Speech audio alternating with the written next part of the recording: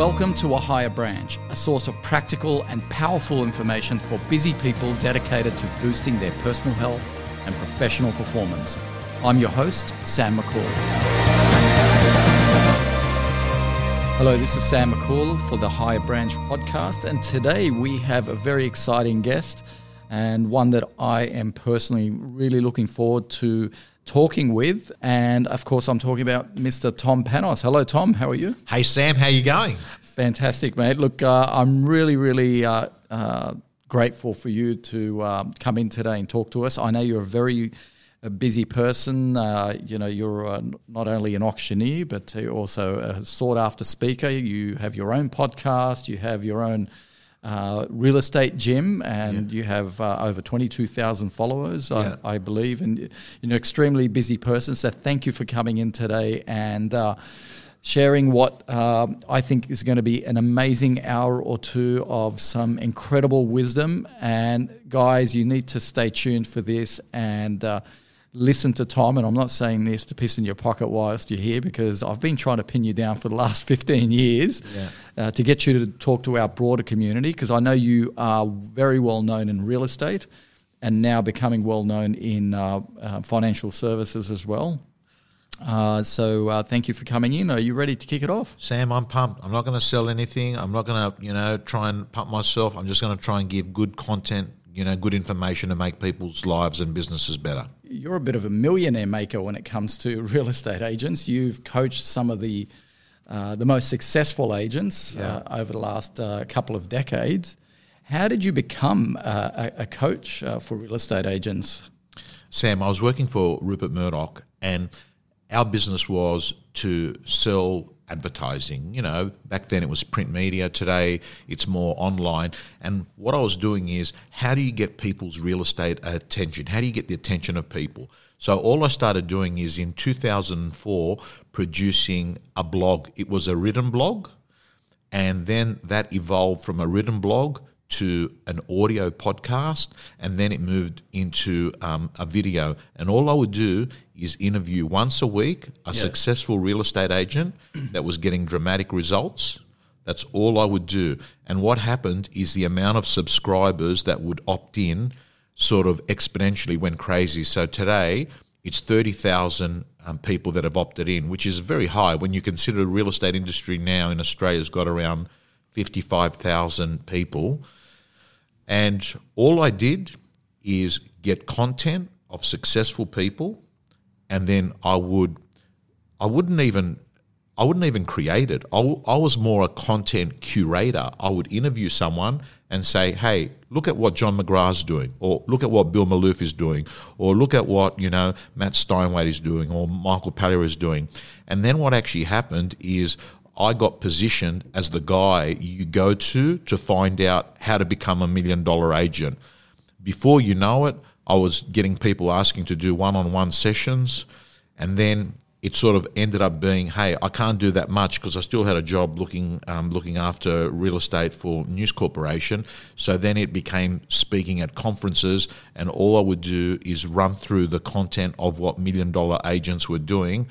And that was from 2004. So it's 2019 now, and we're sitting in your studio, nice studios here. It's 2019, May 2000. So it's actually a 15-year process of content, and in many ways it's ripping off and duplicating other people's content. Yep. But you do curate it in a really beautiful way. And I want everyone that's listening to really pay very close attention, because Tom's been generous enough to come in and share some, I think, are going to be incredible insights into not just business success, but life success. Because I know a lot about your personal story as well, and your ability to juggle so many things, because you're an auctioneer, highly sought after auctioneer, highly sought after speaker. You do your regular podcast. You also have what's called a real estate gym. And some of the people that I've come across absolutely rave about it, because it's real, it's raw, there's no bullshit. And that's refreshing. People are just flocking to your message. And why do you think that's so? Now, I know a lot of people who hear your, I think you call it the Sunday rant. have one particular persona of yourself, but you also have a very very quiet. You're a very reserved person, outside of the business world, and you're very committed to a holistic, well-balanced life as well. So when we're going to get into those questions, I'm going to get into some of the personal questions because I really want people to know the essence of who you are, because this podcast isn't just about what you can download for people to better their business and better themselves, but also to get to know you. So I hope that's okay with your permission. Absolutely. And I think, Sam, you've nailed it when you want to touch on business and personal life, because 7,000 hours of coaching, I've learned one thing: nearly all business problems are caused by non-business issues. That has to be, to me, the biggest revelation. So you'd sit down with a client and you'd sit with them and you'd say, what's the biggest thing on your plate? And they'd sort of sit there and, I suppose at the moment my marketing, and then I'd just be quiet and they'd sort of, my staff. And I'd say, listen, out of everything in your life right now, what's the biggest thing on your plate? And I'd shut up again. And a lot of the time, Sam, they would say, I'm not sure. And then I would follow it up with, if you were sure, what do you think the number one right this minute on your plate? And then it would come out, mate, I haven't spoken to my wife for 6 weeks. Or, I got into a bad habit, Tom. I'm sort of drinking 4 or 5 times a week, or I'm off track. So what would happen is people show up with this business issue, but in reality, when you peel the onion, Sam, you actually find that something has got in the way. I mean, if you've been doing a job for 15 years, you've learnt the process, you've learnt the formula. It's not like you wake up one day and it has all been unlearnt or forgotten.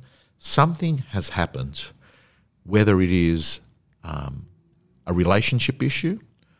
Sometimes that issue is actually hard to pinpoint because there is sometimes mental health issues where you can't turn around and say, oh, that's the cause of it, because there are some mental health issues, anxiety, depression, that sort of creep in and you can't say that's the cause of it, A lot of the other times it's very obvious what it is. It's a breakdown of a relationship with a family member. It could be a health issue. Sometimes it's as straightforward as cancer, We've had cancer in our family, or the person themselves has had cancer, like I've had cancer a few times, So I think I'm going to be pumped to talk to you because I can tell that you're a very thoughtful person in the way that you've crafted some of the things that you want to touch on, and that is that most people don't need a better marketing strategy; they need a better life strategy, which is actually going to help their marketing strategy. 100%, because there's a symbiotic relationship between all parts of our life, and I find if one part of your life is broken, it impacts the other parts. So it could be health, and health is quite broad, isn't it? Because it's not just physical; it's mental, it's emotional. It can be spiritual for some people as well. Correct. Yeah. So, I mean, seriously, anyone that's listening to this, if, for instance, I don't know, let's assume you're selling financial services or you're selling some sort of business or product in the marketplace, how do you honestly think you're going to be able to do that 10 out of 10 if you've got an appointment at 10 o'clock in the morning with a client and then at 11:30 you've got an appointment with a lawyer who's talking about custody battles with your child? Or let's assume that, you've got a radiation appointment at 2 o'clock in the afternoon. The bottom line is it's really hard to have a positive business life with a negative personal life. Yes, but if I can get a little bit personal, you've managed to really nail that part of it. You live a very good, complete, holistic life. At least that's what I think. It can be better. I never think, Sam, it's good. I think to myself that it could be better. I think it could be better. But then again, you should never fall into the trap where you think that it could be much, much better, because when you say to yourself it could be much, much better, you're also reaffirming to yourself, hey, it's not good. Yes. And that's not a good thing to do, because I think a lot of successful people suffer from a thing called the gap. And the gap is they've got this total discontent on where they are now versus where they can be. So I think anxiety gap, they call it. That's a good way of describing it. And this anxiety, this discontent, means that you can spend the time that you have on the planet striving, and never arriving. Yes. There's plenty of people that could quite easily just flip that game over and say, hang on a second, let's remember where I've come from and what's good in my life. Married, healthy children, I'm in good health, money's pretty good, living where I want to live. Overall, there's 4 out of 5 ticks here. Now, there's another tick that can be improved, So I think that's a far better way of, viewing. Yep. Yeah. Absolutely. So you really can't materialise your future unless you're in love with the present. You've got to be happy with where you are now. Yeah. It's not just something that, I've said or you've said. This is just the way of the world, isn't it? Yeah. There's just like an invisible rule or invisible law of the universe or, or God if you're a religious person. But just tell me then, what are the 2 biggest mistakes that you see people who have made it? What are the mistakes that they make? One mistake that they make is complacency, and there's a great line I use, and that is nothing breeds failure like success. Love it. Yep.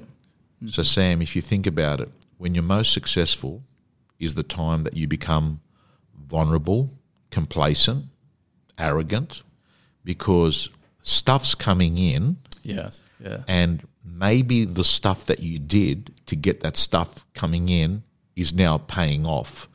But you actually get seduced into the success and you think to yourself, hey, it's just me now. And you fall for that trap and you stop doing the things that once made you very successful. So complacency. So nothing breeds failure like success. When you're successful is the time you've got to be very, very careful. And the reason I say it, Sam, is that you might end up going to work a little bit later, leaving a little bit earlier, longer lunches, attention to detail drops, creativity drops. You underestimate the competitor or the risk of a competitor. And all I'll say is I've learned in my own business life that when things are going good, don't assume that they're going to stay good. Always assume that there's someone who's younger, sharper, smarter, hungrier, who's watching from the distance saying, that guy's getting cocky here and there's profits there. And what I can go do is go off and deliver what that person's doing in a better, more efficient way at a better price than what he's doing and look after the customer. So, one of the things, Sam, is I try to remind myself, no matter how good things are going, to go to bed at night knowing that you're not number one on the ladder. That you're actually one of many competitors in the marketplace and that you could disappear very quickly. Very quickly, yeah, absolutely. And just as technology is making things change very quickly, we can become redundant very quickly as humans, not just from automation or robotics, but because there is, like you said, a new breed of of practitioners, advisors, real estate agents, lawyers that eat like athletes, they train religiously, and they meditate like monks. Yeah. And I love those 4 telltale signs you mentioned of complacency, because anyone can redline for a few years, make a lot of money, and then slip into complacency, and then their life goes into a tailspin. Yeah. It's harder to manage success and failure, like I said, because money gets to their head. that suddenly they're having relationship breakdowns, they're spending less time with their kids. Yeah. More, like you said, then they drop off their hunger at work. And that's something that you talk about a lot, staying hungry but humble. Yeah. So how do you stay humble when you've made it? Because it's human nature, your ego kicks in, right? Yeah. It's human nature to become very proud, to become complacent as well. So what are the tips that you can give people when they see those telltale signs that you just listed? How do they reverse that and stay in that place where they're humble and hungry, not complacent? How do you stay? Okay. How do you get it? What do you tell your clients? You must be coaching some super performers who slip into that. What do you tell them in that moment? Okay, so the verdict's out, in my view anyway, on being able to teach someone to be humble. I think that there's a group of people, Sam, that are dickheads, and I think what actually happens is they can go through coaching and seminars and, reading the books and saying the right stuff, but their intention has not changed. They're a dickhead at 18 and they're a dickhead at 38, and there's a potential that even at 78, as they come towards the end of their life, they're still a person that was a taker, that's not a giver. So the verdict's out on someone, on being humble. Though having said that, I actually think I've changed along the way. Events can happen in your life that change. Yes. So what was one event for you? Cancer's been the main event. I've had cancer a number of times, and one of the for me, cancer, I wish it hadn't happened, but there's no way in the world I would have got the lesson without it happening, and that is some of the best gifts in life come badly wrapped, Sam. And one of the gifts for me that came out of cancer in my early 30s was you learnt suffering. So what suffering does is it teaches you compassion. And what compassion does is it helps you understand that there are people that would pay millions of dollars or would swap spots with you to have your problem, right? So you learn that there is suffering out there in the world. And what that does is it teaches you, hey, listen, don't get too carried away. Be grateful for what you've got, and you start looking at all the things that you've got. So that's been one of the gifts. So has that made you a better coach? 100%, because what it does is it teaches you, instead of me discounting someone and calling them dead wood because they're not out there, hustling, and we're going to talk about that, use that term hustling, and they're not out there, grinding, and they're not out pushing. Previously, I would say they're a bludger. Now I say to myself, they're doing the best they can based on the circumstances, their EQ, their IQ, what's in their life. They're doing the best they can. How do you help this person do better instead of sitting there and saying loser? So I think it certainly has helped me. So it helped you gain more empathy. Correct. So that's made you and in a very powerful way as well, whoever you're coaching is having the benefit of that perspective that you have, because people kind of pay it forward subconsciously, don't they? So if they employ staff, then they're going to start coaching them in the same manner that you're coaching them. 100%. So your reach in this market, sorry if I could digress a little bit, has been pretty phenomenal. Tom, there's people underestimate sometimes the power of one, and you have coached and influenced so many real estate agents in the market that I just can't help but feel that in some way over the last decade in Australia, especially in the Sydney market, you've really shaped the real estate market in a big way.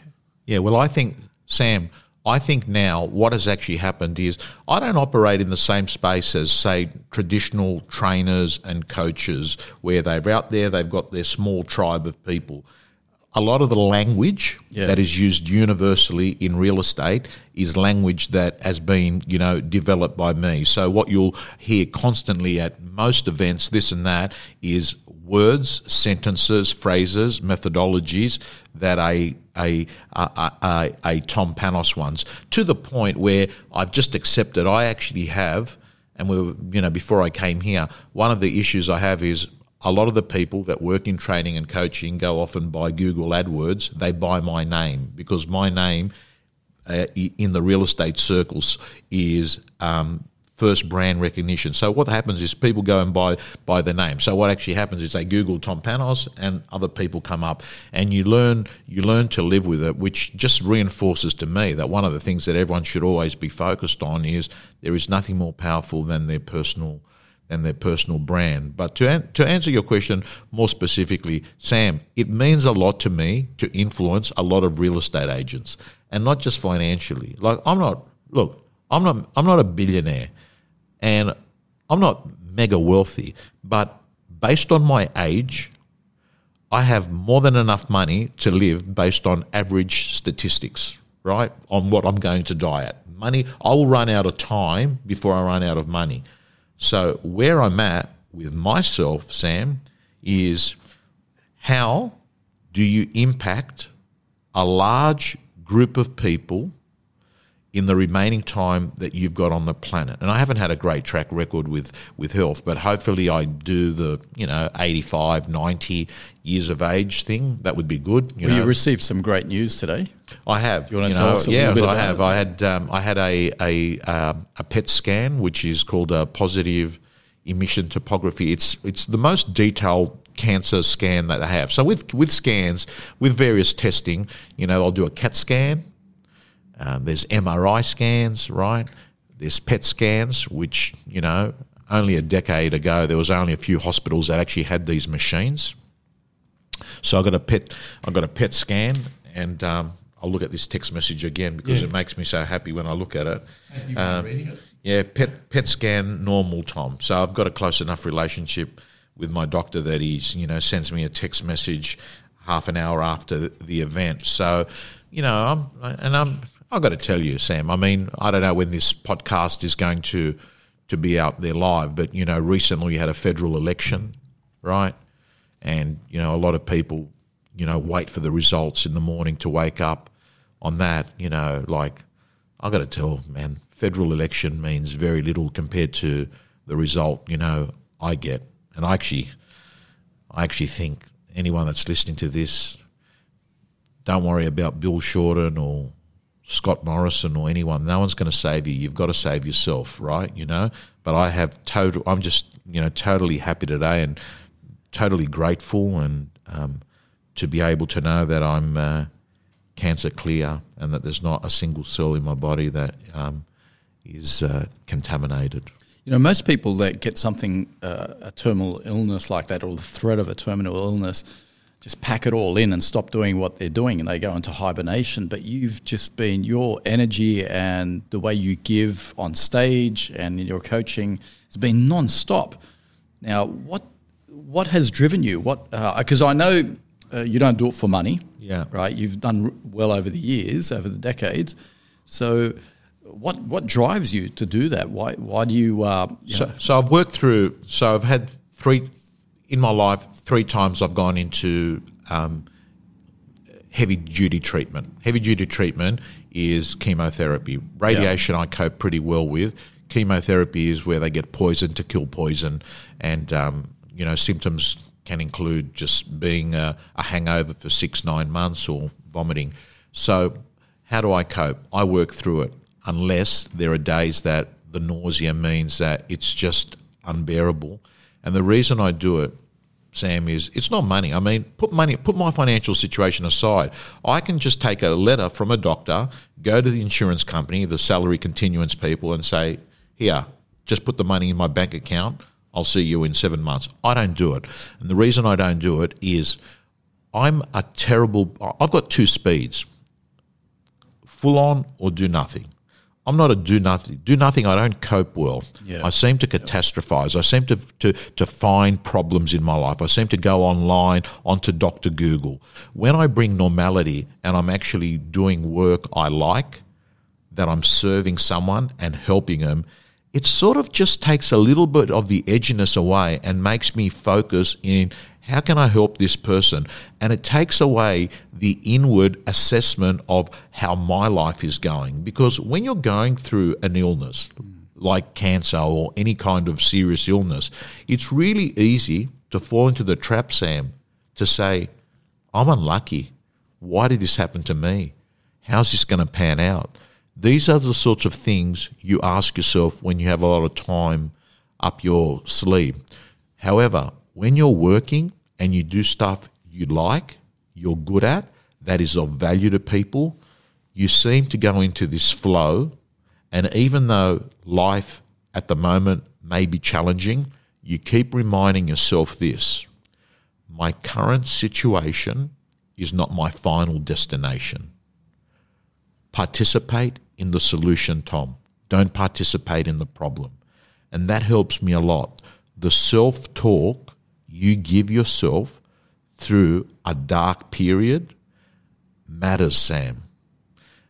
And it's really important that if, anyone that's listening to your great podcast here understands that we have seasons in life. We have good seasons and we have bad seasons.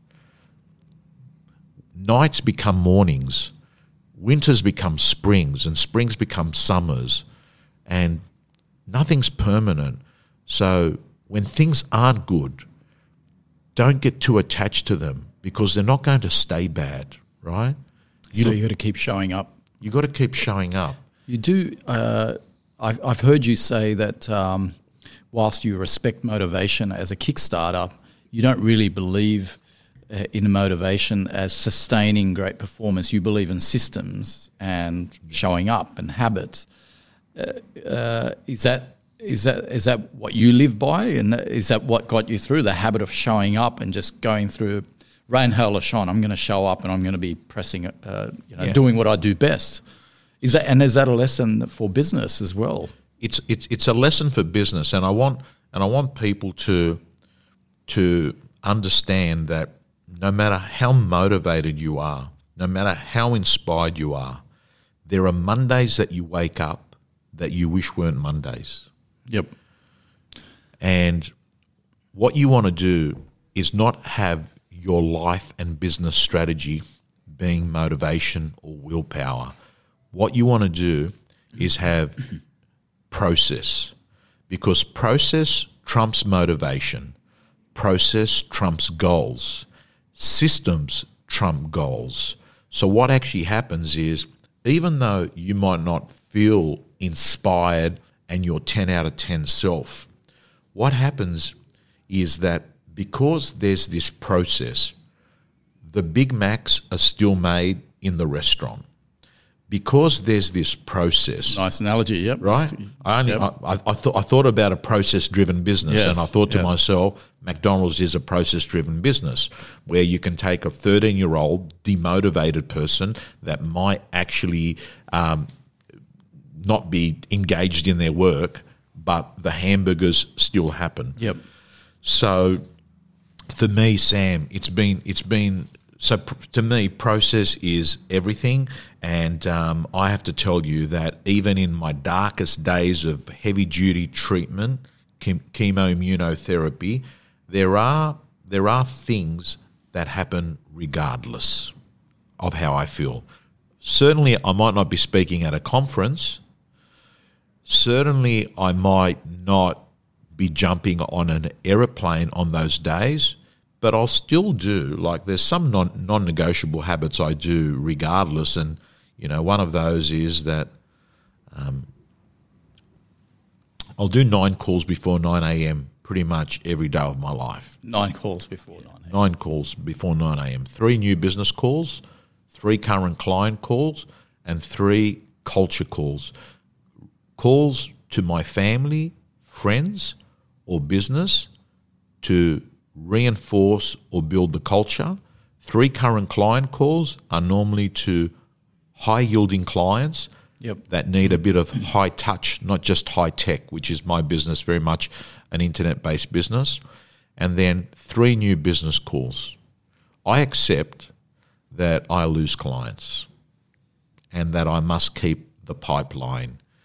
And pipeline means that I'm keep talking to people that aren't currently in my business that might be in my business one day. I love that. That's a really powerful system that you can apply in any business, whether you're a lawyer or a plastic surgeon or yoga teacher, whatever. Yeah, that's really powerful. Are there any other morning rituals that you have that you think are powerful? Yeah. So what does your morning look like when you wake up? Morning is it's been obviously affected with treatment in recent times. But I know you've been an early riser for many decades, yeah? So pretty much the standard morning ritual is a 5 a.m. wake up. At that 5 a.m. for around 10 to 15 minutes, what I'll do, Sam, is I don't meditate, but I should, because I've seen the benefits of meditation and I've done it at 3 particular times in my life. So currently I don't meditate, but what I do is ask myself between 5 o'clock and 5:15 as I'm getting myself up and going, I ask myself, what's good in my life at the moment, right? What's good in my life at the moment? So I try and move my attention by asking a quality question towards something that's going to make me feel a little bit lucky or grateful. The next thing I'll do is 30 to 45, maybe an hour, minutes of exercise. There's something chemically enhancing about endorphins. That'll take you to around 6:37. Then I'll sit down and I'll just write out 3 most important tasks. For the day. For the day. Because I think what happens sometimes is, Sam, a lot of people, they'll write out a diary and to-do list of 47 things. So all I say to myself is every morning, if I only had one day to get my 30-day goal, what would those 3 things be I'd do? And it helps me say these are I call it MITs, most important tasks. And then probably the last thing I do, which we talked off air before, is I've got a dashboard to my business. And that's very metric oriented. So there's, and I'll bring it up here, there's nine charts that really matter, right? So this dashboard is giving me KPIs, 1, 2, 3, 4 there, there's 2 there, there's another 2 there. So there's about, say, 10 quick glances that are giving me KPIs, because what you measure, you manage, and you showed me your ring goes to your mobile phone that measures, activity, sleep, your business, this big business you run, you would know the importance of, data and numbers. Absolutely, yeah. So otherwise you're running blind. Correct. But a lot of people, check out data for their business, but they really don't look at life data. Life data, is like how many dates have I gone on with my wife for the last month? How many runs have I gone? How am I sleeping? What am I eating? Data allows you to manage, like you said. So all that piece of data that you just mentioned there. So if we go through it, dates, sleeping, exercise, food, meditation. I can pretty much tell you that the more you do of those, the better it is, and the better that your days become. And there's no such thing as an unimportant day. That I think one of the things I want people to get out of this conversation is that shit happens in life, but you can actually control how attractive your life is by scheduling these things in there. So how do you get into scheduling them? By getting awareness. How do you get awareness? By measuring. By measuring something, it gives you awareness. And with better awareness, you'll make better decisions. Right. And with better decisions, you'll take, a lot better, actions, right? So this is what you mean by systems. Yeah, Correct. this is powerful stuff, because if you wake up tired in the wrong headspace, Yeah. and you just show up and do this stuff, that's how you get through the tough days. Correct. And I think that's super powerful. So those metrics that you just looked up on your phone for your business, are they generic? Is that something that you share on your real estate, Jim? Or? No, so this is my online business, right? So this is my business, which is different to other people's businesses. Of course, yeah. So, but the principles are the same. yeah, Yep. so I'm looking at stuff that matter. So things I'm looking at is, so I'm happy to share these, is how many sessions a gym member spent online in the last month. I'm looking at response time from our server. I'm looking at activity. Yep. How long Yep. were they logged in for? I'm looking at, total number of members that we've got, how many we won, how many we lost. I'm looking at my churn rate. I'm looking at how many members are up for renewal. So these things are boring, but let me just tell you, Sam, that boring sometimes can be good. Like, think about it. You win the Olympic Games, and you win the Olympic Games. What are you doing? You're swimming laps, looking at a black line over and over again, right? Yep. So there are certain things, and I hope, it comes out of this conversation, that people do need to put in processes and systems, because willpower is not the greatest strategy in the world. If willpower was the answer, I don't think we'd have people that would be overweight, unhappy, high divorce rates, high financial stress. If everyone was, if willpower was the answer, everyone would be ripped, living in a $20 million house, and life would be fantastic, right? Yeah, absolutely. And even more so in this market. So if we look at the real estate market and the market in general, retail in Australia at the moment, it's tough. Yep. It's uncertain.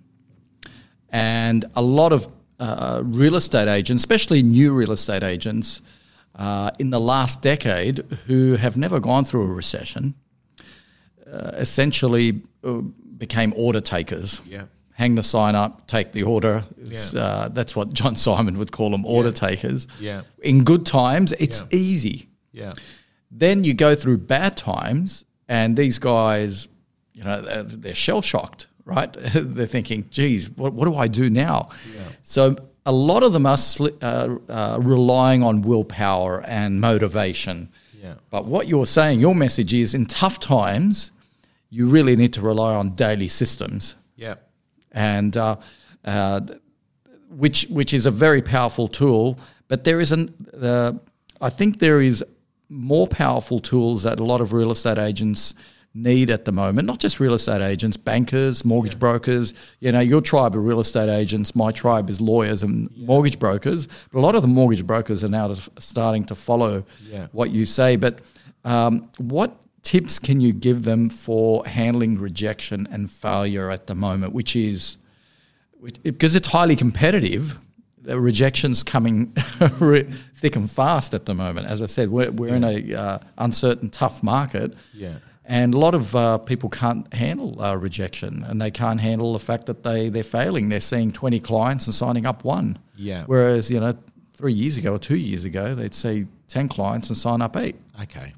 So what I'd say is, number one is don't personalise it. In fact, it's one of my golden rules in life. Mm-hmm. I try not personalise anything, Sam. I wouldn't even personalise in my auction business. If I had my best friend or a family relative that went off and used an auctioneer, I wouldn't personalise it.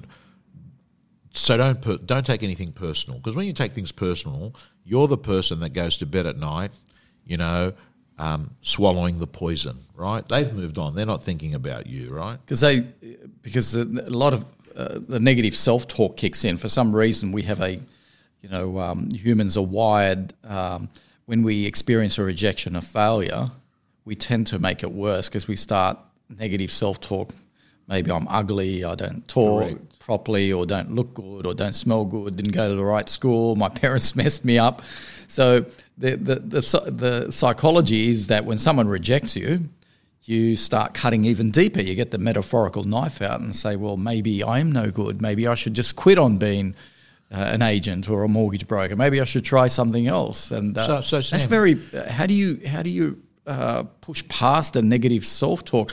I love what you said about not taking it personal. Yeah. I think that's a great start. Yep. Okay, so the way to do it is to change a default belief on rejection.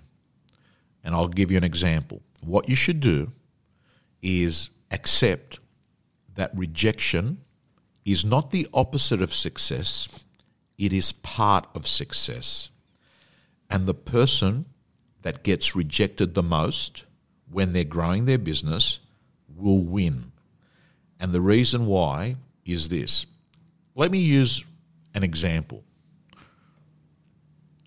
Let's pick a young guy that's going out and he asks someone out at a bar. Yeah, good analogy. Let's use that because rejection. Let's talk about one of the biggest rejections, because when they reject the product, at least you can turn around and say, hey, the product's not right, but you're the product at a bar, right? So let's look at that, right? So a person goes to a bar and gets rejected. Let me tell you that there are two responses. The person that accepts that rejection is part of the game that they're playing in will turn around and take a belief that this person said no and rejected me because their circumstances are, he or she may be in a relationship. He or she... Okay, that's what you mean by not taking it personally. So it's not me, it's you. It's there. It's you.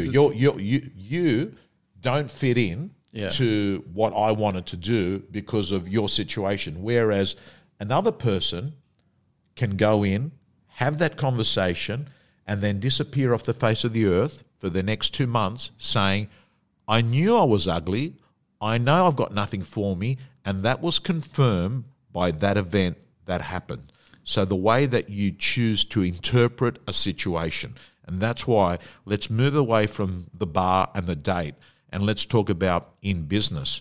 You've got to accept that rejection and failure is not the opposite of success. It is part of success, because if you're out there, you're going to get rejected. And I'd go as far as saying that if you're not getting rejected, there must be a problem with your business model that is not putting you in enough potential opportunities to get rejected. So you actually have another problem. On the way here, Sam, on the way here, a call that I had was a client said to me, Tom, I'm gutted and devastated. The middle of last week, I missed out on a house that was worth $3 million that I was going to get, and it's really hit me for a 6. And I said, I'm sorry to hear that. He goes, I tried to get on to you. You were away, and you were in New Zealand, which I was, and you sent me a message saying, talk next week. Today's next week. And I just needed, a bit of a pep talk. And I just said to him, when did that happen? He said, it happened on Tuesday. I said, so we're talking about a week later. I said, can I ask you a question? He goes, what's that? I said, why are you worried about the one listing that you missed out on, and why aren't you worried about the 10 you never got called out to be doing? So he was living in the past, wasting his energy on a rejection rather than moving on to the next one. Correct. And the other thing is, Sam, there's all this other business that's happening that he's not even being called into, and he's focused on the wrong thing. So I think it's as easy, a shorter, simple answer is you've got to change your belief in the way that you interpret rejection. And if you believe that everyone's got to be happy every time, man, if that's your value, if that matters to you that much, you better reduce your income expectations and reduce control of your destiny and go work at an ice cream shop, Wendy's, right? Get paid $43,000 a year, give people ice cream, they'll be happy, you'll be happy because they're happy, but there's a price to pay, and that is when you go home at night and you're sitting there on your lounge watching reality TV saying, look at their great life. chances are that person that's got a nice car, got a nice house, that's got a nice adventurous life is going through rejection. Yeah, that's beautiful, Tom. That's and that's why I love your wisdom, because it's not textbook; it's so real. And I mean, this is positive psychology territory, right? Yeah. What you've just talked to us about is called reframing in positive psychology, and you're absolutely right. If you want to compete in that field, then you got to be prepared to take the knocks. Otherwise, get off that field. You know, go sell ice cream, like you said. Yeah. And there's nothing wrong with that if that's what you want. But correct. You don't want to be the person. You know, I had a friend. Let's go back to that bar analogy. You know, we'd go out. You know, when we were single, and we'd go out to bars, and he would rejection after rejection. But he had the most dates. He went out with the most girls. For every one date, he would. You know, a new person he would meet that would go out with, he'd have 10, 12 rejections. And but it's better to be that guy, the guy or that girl, than the guy or girl who would go home and say, I should have went up and said hello and introduced myself. I should have done this, should have done that. And it's a life of regret. Correct. Yeah. And I look, you know, I mean, I don't even know your friend that you're talking about, but, you know, I would perceive as this person of having, you know, a little bit of confidence, and that confidence would certainly come through in their interactions, and whoever he's speaking to would actually, you know, pick that. Some people would say, hey, you're not for me. Maybe they're not for him because, you know, they're attached or they just don't like him or what have you. But there'd be a group of people that would say, hey, you know what? That guy sitting at the bar on his own staring at me looks like a creep. This guy coming up here, right? He's confident. He's picking himself. And if you pick yourself, people pick you. Yeah, that's right. So clients like self-confidence. Absolutely. They don't like desperate needy, you know? Yeah. So how do you overcome... Well, that's not the right question. How do you overcome rejection? How do you put yourself in a position where you don't get rejected, if that makes sense? What are the tips that you can give any business person out there? Anyone? We're all in sales, okay? We're all selling something. Yeah. It's not just real estate or mortgages. What is the best tip that you can give someone so they do score every time, the new client, you know? Okay. Or the new sale? I would say the number one thing is play a game you were always going to win. Helps a lot. What I mean by that... What do you mean? Yeah. Okay. If I had a dartboard in this room, and let's assume, Sam, on your Mac screen there, let's assume that there was a dartboard there, and there's a bullseye, and the bullseye is a little dot. If I sat here, which is about 5 metres away, and I tried to get that dart to hit the bullseye, it would be unlikely I would get it. But if I actually walked up and I was 3 centimetres away from the bullseye, it would be like I'd get it because I'm right there. Yep. What I mean by playing a game you're always going to win, play within a rules that mean that it's hard to fail. So how do you do that? Firstly, make sure that whatever you're doing is solving a problem that's keeping someone up at night. Be the Panadol. Just keep thinking to yourself, this person's got a headache. When someone's got a severe headache, they'll go off to a pharmacy and they'll rush in, pick up the Panadols or the painkillers. They're not going to look at the price. They're not going to sit there and try and bargain with you. They just want to solve their problem. And what I'm saying is, if you want to get away from playing the price game on, you know, are you the cheapest? You know, have you got, you know, this best thing here, or this other person said that they'll do it at this fee or what have you. What I'm saying is stop being a product and start being a Panadol. Get down to the nitty-gritty of what keeps this person up at night, and then make sure that what you do is deliver that. It's the ultimate salute. You're basically solving a problem Correct. They can't solve themselves. Correct. And I'm glad you touched on the price, because price becomes irrelevant then.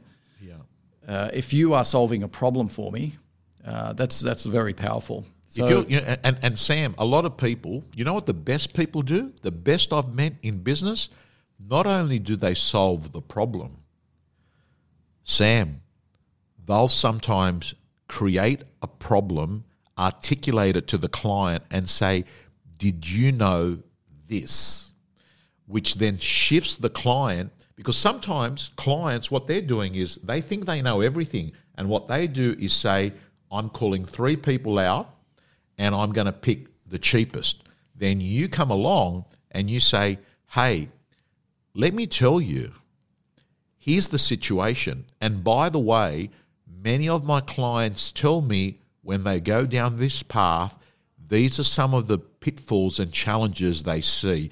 And what you do is you target another part of their brain, and then all of a sudden the client goes into protection mode and says, wow, I don't want to be in that situation. And then what you do is say, this is how we solve that problem. That is what helps you getting out of this game against competitors. Do something that the others aren't doing. And that reminds me of something John Simon used to say, and he was asked once in an interview what his biggest tip in business is, and he said, listen to your customer, listen to your client. So on that, you're listening to what you just said, you're listening to the customer, but then you are giving them some consequences maybe that they did not think of, and then solving the problem for them. But just on that point of listening versus talking, I know a lot of people who are advisors and in sales, and that includes some of my lawyers here. How do you strike a good balance between listening to the customer and talking? Because if you listen too much and not talk, they're going to say, well, this person is not telling me anything, right? How much do they really know? But then you have the extreme where you have people who just talk and don't listen to the customer, and a customer walks out thinking, well, that person wasn't interested in what I had to say. How do you get that balance? And I think I'm asking you this question because in real estate, I think this question is critical, isn't it? Yeah. So, again, you probably won't get this at a textbook or an MBA course. I actually think that what it should really be is listen first, right? Listen to the customer first. Yep. But it doesn't stop there. That's really only, half the sentence. Listen to the customer first and then deliver what solves that problem plus more.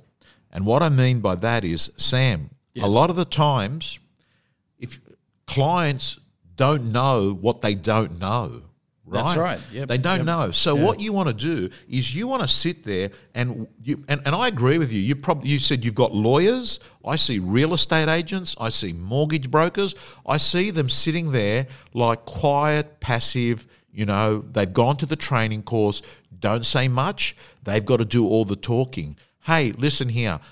You got to challenge the person. You've got to then say to the person, hey, this is how I'm going to make your life better. And people have to sit there and listen to you as if you are the Google of that marketplace, that you know it inside out. And you can't do that by just sitting there and listening the whole time. So the only change that I'd make to John Simon's quote is listen to the customer. All I would say is listen to the customer first.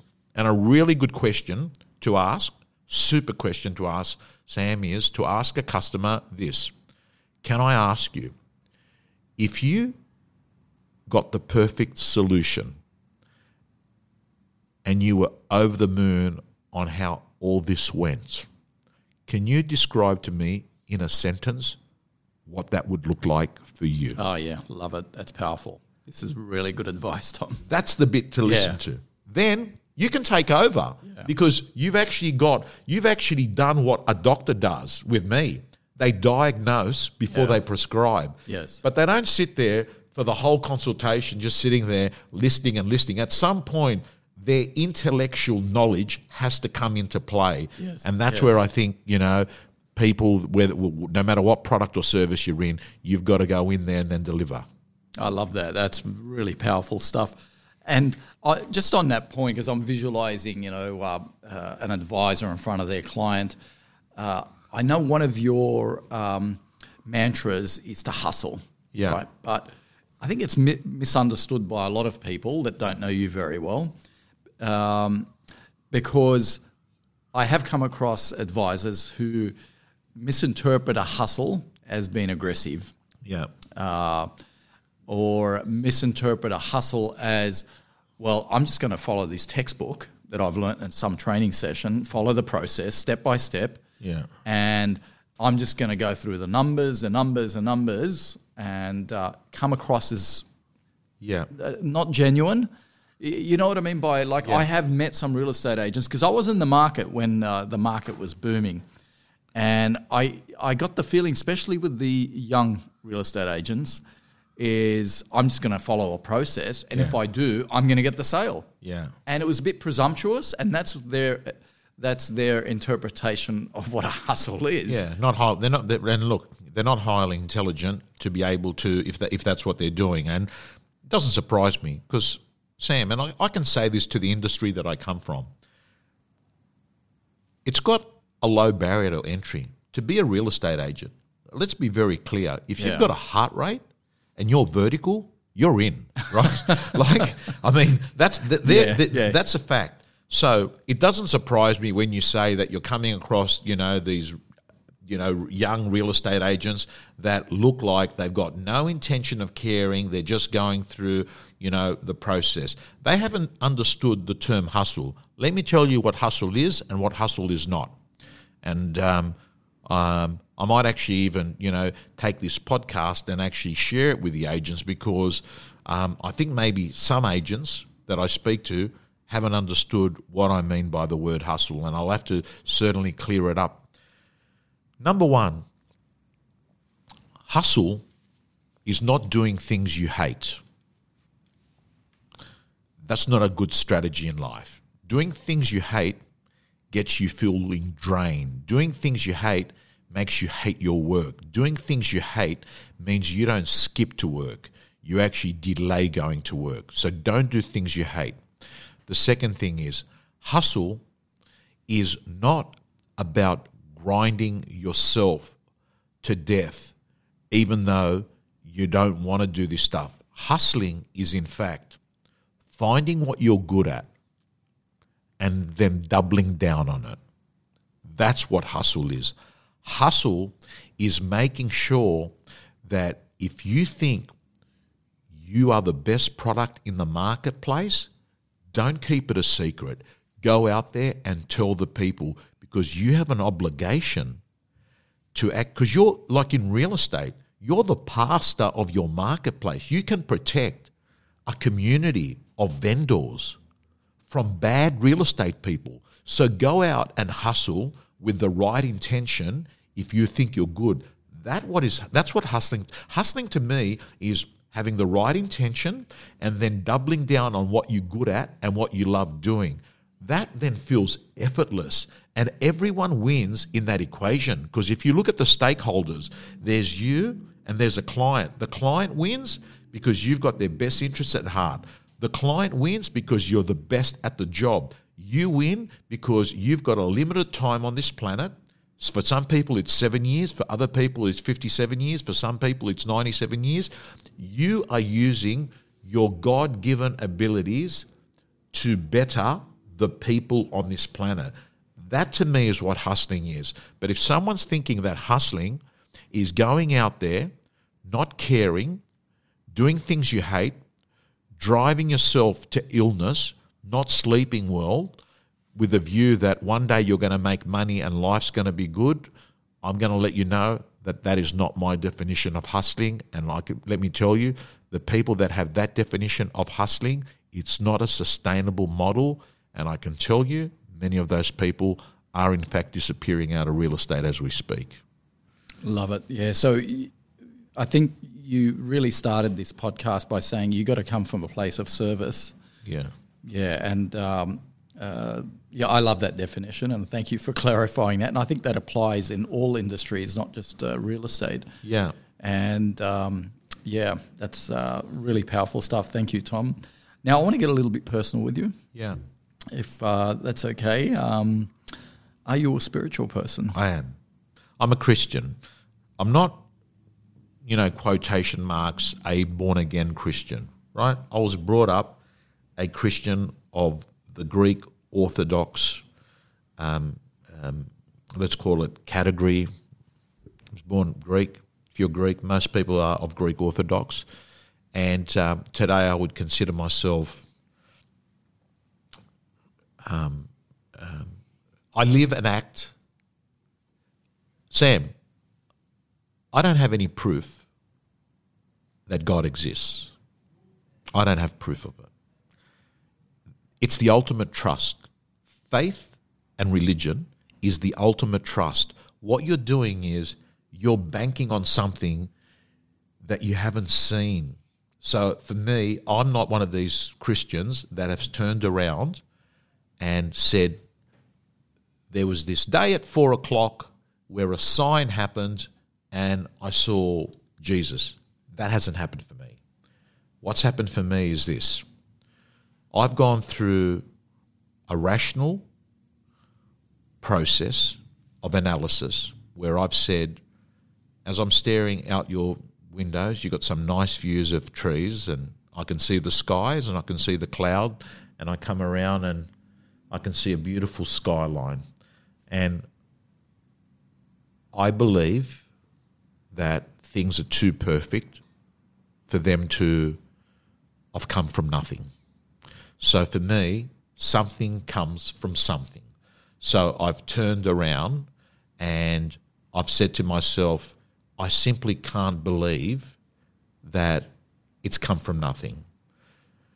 The second thing is that I am a better person when I act and behave as if God exists. So it's better for me on this time on this planet to think that way. So That's beautiful. yeah. And this is not me, and I definitely do not think that my way is the only way, but whether you're a Buddhist, whether you're a Hindu, whether you are Muslim, whether you're a Christian, whether you are a person that believes in a God, a higher being, I can really relate to those people more than to the total atheist. That's me. But I get on with everyone, atheist, non-atheist. But I relate better to the view that we're here for a period of time and that we came here on a specific day and that was a miracle. Chances of being born. Sam, what do you think do you know the answer to that? Have you, in your reading, of the chances of being born? No, I don't know. It's 1 in 400 trillion. So there is, if you Google it, 1 in 400 trillion. So if you think about it, you're a miracle. Like, you're a miracle to have come onto this planet. So straight away, if you're feeling unlucky, all you've got to do is say, hey, I have already won the lotto, like big time. Because I'm born. 1 in 400 trillion. Now, what if you're born in Australia and you're living in Australia and you're not in Syria or you're not in Ethiopia? You already have got this second lotto that you've won. That, like, so to me, Sam, I think you come in, you're born, you leave on a specific date, and I have a view that the time that you have here is comes to an end, and then there's another time. Does it, with that in mind, does it irritate you or annoy you or sadden you if you see someone that you think is brilliant but not really being grateful for the life that they have or not living up to their potential? Is that what drives you to be a coach? There's two questions there. It's to the person that's brilliant, and then the person that's ungrateful, and I suppose you could be both brilliant and ungrateful, yes. Right? And you could be non-brilliant and ungrateful, or you can be not brilliant and grateful. So there's various, there. So look, all I'll say is that to me, when you're not grateful and you're brilliant, what you're saying to yourself is this: it's me. it's no one else. I'm the one that made this, right? And that's arrogance, right? That's arrogance. Because I've got to tell you, if you're brilliant, you may have had a few things along the way that came that aren't you, i.e., you're born with an IQ, right? Like you're born with an IQ of 130 and not 70. And there's a group of people that have got an IQ of 70 and under, and as a society, we have a responsibility to contribute and look after these people. There's a group of people that are dealt bad cards when they're born, right? So when someone's brilliant and they're ungrateful and they say, it's me, it's me, it's me, all I would say is, man, don't get attached to it, because when you get punched in the face, and I don't mean that literally, when you get punched in the face and you get a phone call that your daughter at school has committed suicide, or when you get a phone call that you've been told that you've got to go into the doctor and he'd rather see you sooner rather than later, and you find out that you've got a brain tumor, or when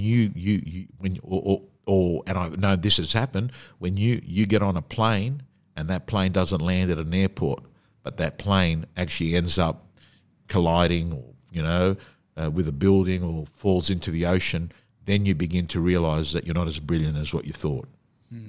Perspective. That's very sobering thought, but I'm going to really take that 1 in 400 trillion and share it with my kids. I really like that, because it really makes you value your life and your time and your energy, and to make sure that you need to use that.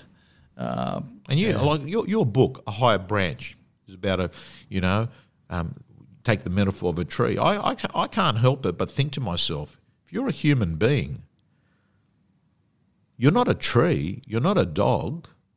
You actually, like a tree's a living organism, right? So's a dog, so's a cat.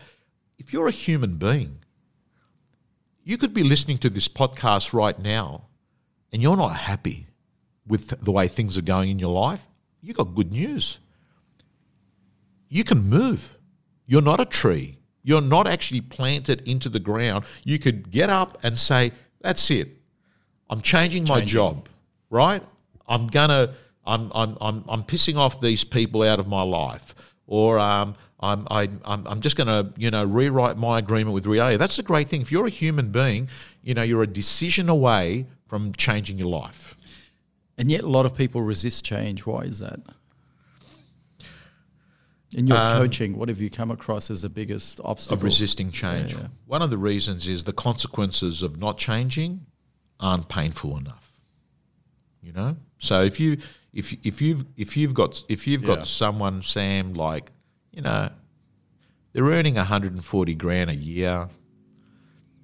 Life's not great, but the way that they see it is their mortgage gets covered. They can't have a holiday in Hawaii, but they can squeeze in Surfers Paradise, right? And they can't drive, a Lamborghini, or Tesla, but their car gets them by. So what actually happens is they turn around and say, hey, this is not my ideal life, but I can live with this. And I'm not always happy, but it's tolerable. I think when you get into a comfort zone and the consequences aren't too bad, people resist change. I think the other reason people resist change, and I know this could take us a long time to decipher, but Sam, if you've got a group of people around you in your life, the last 5 people that are on a personal basis, you text each other. So they're close to you, right? You text all the time. If these 5 people are going to make it uncomfortable for you in your new direction of your life that you're taking, if they're going to sort of make you feel like you're abnormal by following a new path, that you're abnormal for wanting a future bigger than your current situation, that you're abnormal, that you want a future bigger than your past, and they're going to feel like if you go down that way, that's not who we know, you'll resist it because you'll want to be accepted. So the group of people you have around you may be the mooring lines, the limiting factors that stop you playing big in life. Very good advice, man. That's pretty cool. Now, one of the frameworks for our higher branch is the 8 areas of life, which is, love, family, work, friendship, learning, wealth, and charity.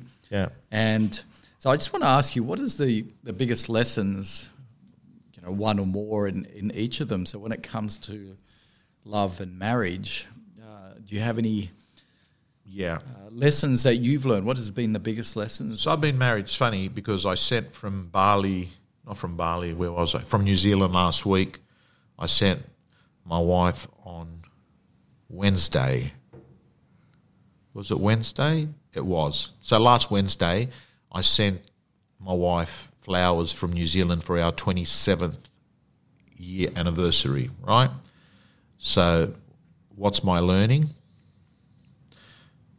Don't make a bad year look like a bad life in marriage. Don't make a bad month look like a bad year in marriage.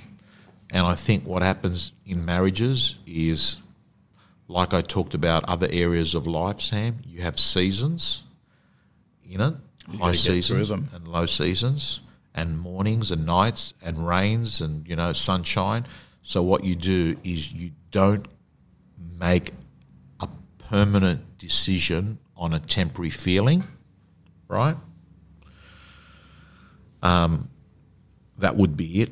The other thing is, I would say that you got to choose, do I always want to be right or do I want to be happy? Because you might end up acting and behaving differently based on the answer to that question. Yeah, that's absolutely spot on, because what people don't realise in a relationship, that you'll never be in a relationship where you're 100% right. Yeah. Even if you're in a relationship where you get your way 51% of the time, you should put that in the win column and move on, right? Yeah. Because there's no relationship you're ever going to be in where you're going to get your way 100% of the time. So I love that piece of advice. What about as a parent? What has been your biggest lessons? You have 2 beautiful daughters. Girls are different.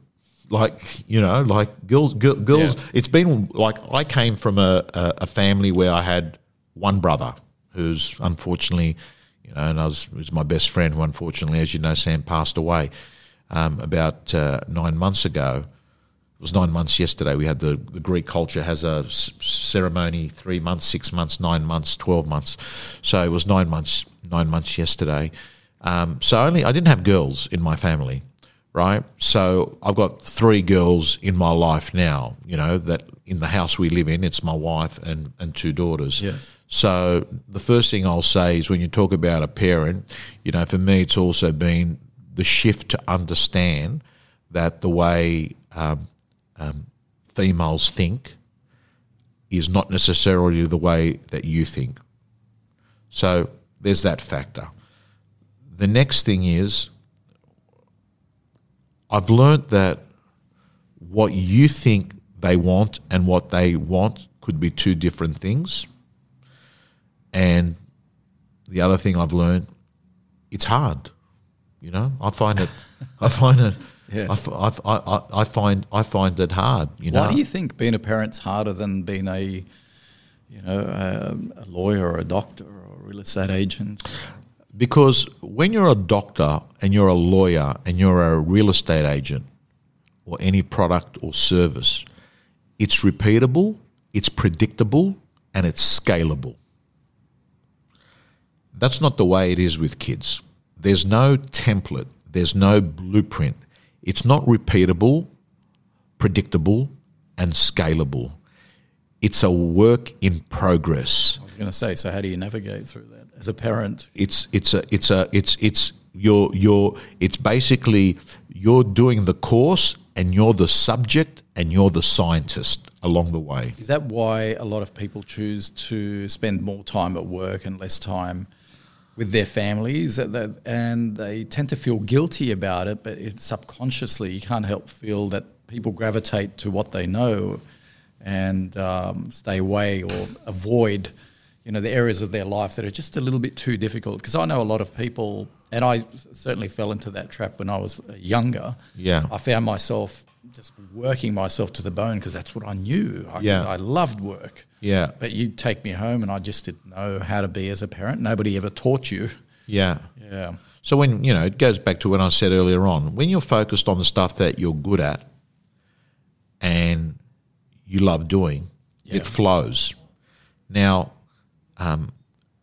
raising children is stuff that has so many different variables. So you can't turn around and say, I've nailed this, I've worked out this process, this is what I do. So it doesn't surprise me that a lot of people, and I have been and still am sometimes, when I think to myself, I've got a situation that's going to really stretch me any day of the week. Give me an auction or give me a speaking gig or give me a, produce some content for my real estate gym members. I know that stuff.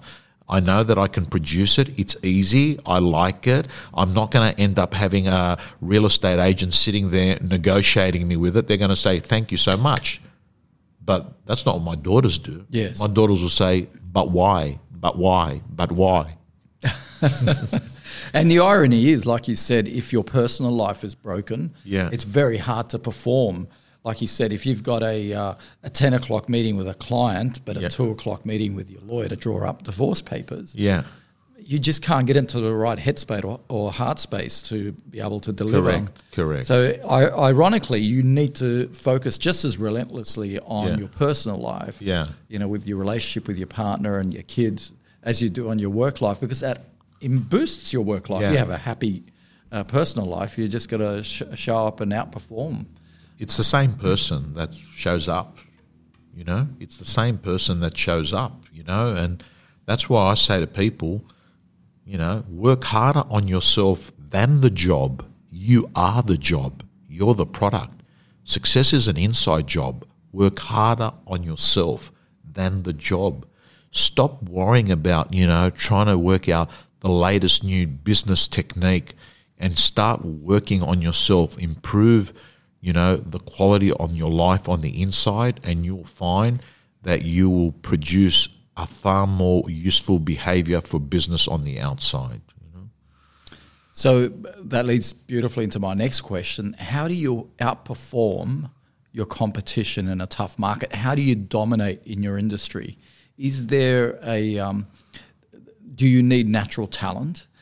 Do you need to be an extrovert? Do you need to be the most knowledgeable? Do you need to be the most fit? What is your advice in this tough market now where it's uncertain and people are just in the wrong headspace, right? Yeah. You can tell because that's all they talk about, right? How do you blow your competition out of the water in this market? How do you dominate? Well, the good news is if you have patience and you stay in the game, you're actually going to have less competition anyway because the marketplace is sorting that out itself. Okay. So what you're going to see is people exit. Yep. That's not a bad thing for you. Less competitors in the market means that's better for you from a demand and supply equation. Yes. So firstly is, hang in there, be patient. The second thing is you most likely in a challenging marketplace have to work longer. You may have so there are periods of time. So the way I look at it, Sam, is you work in a business for 20 years, right?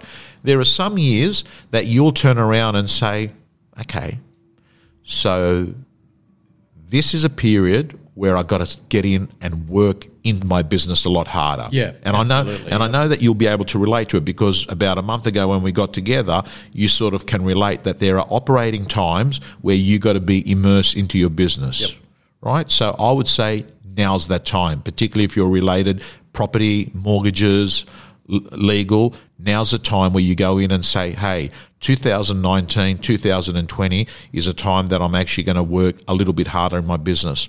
The next thing I would say is, and I know this is not me being a cop-out, this is me sort of saying that there are certain times where you've got to say, hey, I may have to factor in that I might not have growth this 12-month period. So what that means is that you look at your expenses and you start reducing ego-based expenses, right? The next thing is you work harder than ever on your personal psychology, because you don't want to participate in the fear. You don't want to be participating in the bad news. What you've got to do is to be participating in the opportunity, participating in the solution, And so be careful who you surround yourself with. 100%. I've got to tell you, the last person I surround myself in a time of treatment is with another patient. I simply will not go into any support group with another 7 or 8 people that are going through treatment where we're going to sit there and try and make ourselves feel better about it. I will go off and spend my time with people that are well, people that have recovered, people that are doing great stuff. I want to participate on the solution. So be very mindful on where you're participating. If you got dickheads that you're hanging out with, sack them. I tell Madeline, which Madeline, our daughters went to school together. I tell Madeline, if you hang around with 4 dickheads, you become the 5th. Yeah, I love that. And that is super critical. I mean, you are who you hang out with. There was something else you made me think of there, and that is, I don't think it was directly relevant, but a lot of people are obsessed with making a quick buck. Yeah. And, but that's right, you were talking about working harder, and I love that because I'm sick of people telling me to work smarter, right? I believe that business is built, brick by brick, day by day. There's no other way, right? Yeah. And there is no such thing as overnight success. In fact, I hated the book by Tim Ferriss, even though I love Tim Ferriss as an author, a speaker, and as a person through his podcast. I hated his book for the 4-hour work week. Yeah. Because I thought, what are you trying to teach us? And that's, I think, what precipitated the Western world's obsession, which led to the financial crisis, because everyone wanted to make money with less effort. Yeah. And so what do you say to those people? And I think, without being ageist, but a lot of young people are obsessed with that. They think, well, how can I make more money and work less? So have you ever seen anyone do that? I haven't. I haven't, Sam. So here's my response to that. Whether it's Tim Ferriss or another group of people. Now let's be very clear. I mean, I know, and I've listened to a podcast on how Tim Ferriss came up with the title of his book, and that is he pretty much did a lot of market research on Google using analytics to find out what would be a hot seller, and that's attractive to people, right? Yep. 4-hour work week, 4-hour body. Something for nothing. Correct. Everyone loves that game where they're going to do very little to end up having what they want. So I believe it's not just Tim Ferriss. I think that there is a group of people that have bullshitted to a bunch of young people on the planet and said to them, good news, you don't have to work hard. You've just got to work smart. And what's happened is these vulnerable people have listened to that advice. And what they keep saying is, hey, I know how to take the shortcut. What I say to those people is, listen, get in line and stay in line. There is no shortcut. It happens a lot. Like sometimes you'll go to a wedding or some function and you'll see a queue for people queuing up for the food, and it'll be like a 10-minute line, and then you think, I'll outsmart them. I'm sure that there's another food buffet serving table on the other side, and you can probably go there. I'm sure it's organised that way. So you get out of your line and you go looking around, and then you come back 10 minutes later realising there is no other line. And what happens, Sam, is you queue up again and you get to the end of the line. So what I'm saying is get in line, stay in line, don't leave your line, and understand that what you've got to do is things today that you probably won't get rewarded for today. You'll get rewarded for them tomorrow. But the good news is that there's going to be other people that are going to be in the line that aren't going to wait. So you do have to play the long game. And I think if you're a young person and you're looking at playing the short game, I've got bad news for you, because there's no evidence at all to suggest that the short game is a template for success. Yeah, absolutely. It just reminded me of a particular book I recently been listening to. On that point, I know you, the first time I met you was about 15 years ago, and you're obsessed with reading. Yeah. So you're an avid learner. What's your favourite book at the moment? Or have you listened or heard or read a book recently that had a big impact on you that everyone should read? I listen to a lot of books, so I buy some books. I don't mean business books either. Yeah, I buy some books at a bookstore at an airport. I'm at airports a lot, so I'll use the bookstores at the airport. Sometimes I'll buy a Kindle book, even though I don't have a Kindle, it goes to my iPad. And a lot of other times, more than half the times, I buy books on Audible. Yes. Right, so I've got a monthly subscription. They give you one or two books. I'm obsessed with Audible. That's what I do. So just listen. Yeah, you just listen. I call it commute college. So whenever I'm commuting by plane, by car, I'm always plugged in listening. Correct. Yeah. So that's what I do. Yeah. Look, one I like, I've read it and listened to the audio version of it, is 12 Rules for Life, Jordan Peterson. You have a lot in common with Jordan. I like him.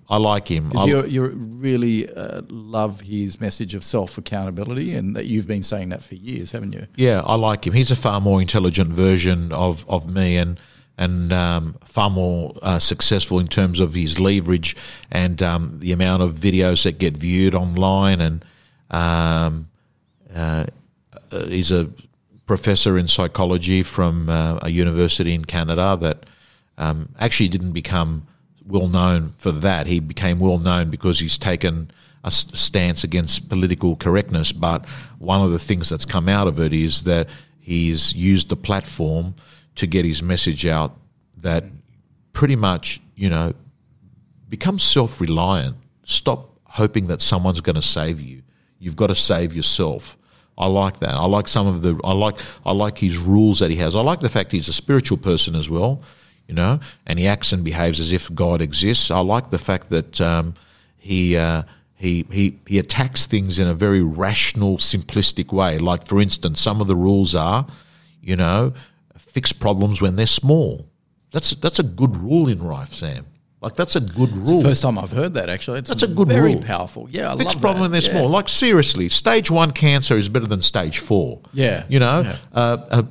Some drops coming through your roof is better than the ceiling caving down because you didn't go off and fix the tiles. I mean, that is constructive, useful advice in personal and in business for anyone, So that's probably the book. But I believe, like Robin Sharma once used the term, the hand that picks up a book is never the same hand that puts it back down. I do believe that what you read and what you listen to will shape the direction of your life. I do believe that. And the people we hang out with, obviously. Correct. Yeah. Well, they're coaches. They're the most powerful coaches, because you don't even realise that they're coaching you. You pretty much mirror their behaviour. So, before you even hire a coach, just have a good look. Have a good look at who do you lend your brain to on a day-to-day basis. Oh, that's nice. Very nice. Tom, thank you very much. Thank you. Has been really epic. And I don't often get a chance to spend an hour and a half with you, so you've been really generous with your time. And there's been some amazing pieces of wisdom there, insights. Even in the last 5 minutes, you've blown me away with a couple of things I haven't heard before. And that last one by Jordan Peterson is very powerful. One book that I've been listening to recently, it had a huge impact. And I think you may have, you did mention it, It Can't Hurt Me by... David Goggins. David Goggins, that was really powerful as well. And I can't help but feel that there's a lot of parallels between Jordan Peterson and people like Goggins and no doubt others, and that is, don't shy away from sacrifice. Run towards the hard stuff. Take responsibility. And I love that one about work on problems whilst they're small. Sam, both those guys, and today's been a great day to do a podcast. It's nothing better than having some positive news happen in your life, and you always associate, I don't know if you're like me, and whenever something shit or something good happens, I do sort of anchor it to what happened in that day, where I was, maybe a song I heard, and this is good, I'll remember this is the day I got some really good results come through regarding my health, and I shared an hour and a half with you, talking about stuff that helps myself. The best way you can actually teach the best way you can actually learn something is reinforcing by talking about it to a larger group of people, and hopefully a lot of people get this. But those two guys you mentioned, Sam, life is suffering. I fundamentally, whether Christians believe it, Buddhists believe it, I haven't gone off and studied every religion. Life is suffering. So if you turn around and say, fundamentally, we're going to bury people we love. Fundamentally, we are fighting nature. Think about it. As we get older, we're coming closer to the day that we die. Life is suffering. So when you factor that in, and you stop getting smashed in the face because everything's not perfect every day, and you start factoring in, hey, it's not easy. You become a little bit more resilient, like Goggins, right? And I would say to to people that are listening to this podcast that I have found it a lot better in my life to factor in that there will be dark days, there will be hard days. Banks do it. They write off things. Everyone does it. I know that I spend $2,500 a year on parking tickets because of the nature of the work I do on a Saturday. I don't get devastated when I look at a $120 or $12 fine because it's factored in. There's $2,500 a year. I know I'm going to get hit for those fines because I will actually park illegally to get my job done. Yes. Yeah. What you just said is an analogy. I know a lot of things you say have multiple meanings at so many levels, but don't focus on the small stuff. Look at the big picture and zoom out. And correct. Can I ask you, who was the first person you thought of or talked to after you got that beautiful result today? Do you remember? My wife. Your wife. Yeah, my wife. So it was done by. It came by text, and I just looked at it. And I was in the cafe at Haberfield, at Grasshopper, and I saw it. And she was the first. She was the first person. That's beautiful. Thank you very much, Tom. Really, really appreciate it. Thank you. Thank you.